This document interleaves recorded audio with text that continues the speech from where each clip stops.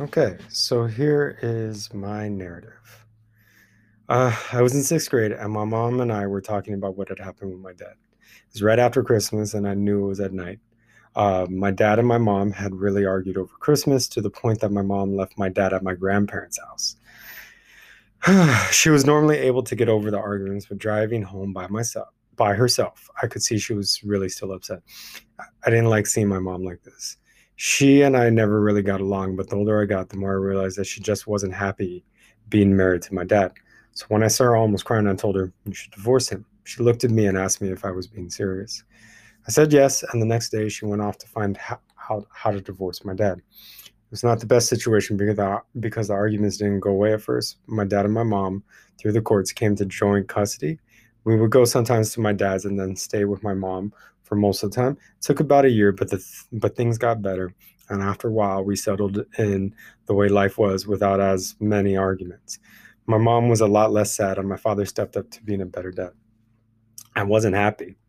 While my mom did go through the divorce, it wasn't easy for us. It wasn't easy for me because parents around me really didn't get divorced.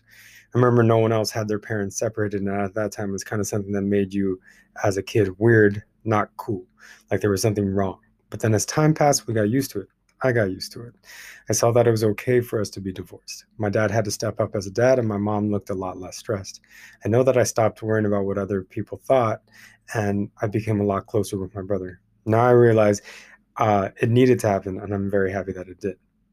Now, when I look at it, I realize that it really helped me to understand that nothing lasts unless you take care of it. I'm sad that it happened because I think I realized my parents just couldn't figure things out, but I'm also proud that I was honest with my mom, that even at 10 years of age, I knew what needed to be done. I know now that I can deal with emotional pain that just doesn't go away and not suffer. It wasn't easy, but I didn't become a terrible person. And instead, just someone who could make a bad situation okay and figure out what they wanted for themselves. With that, I can see that I want to always communicate with the people I care about so things never get that bad.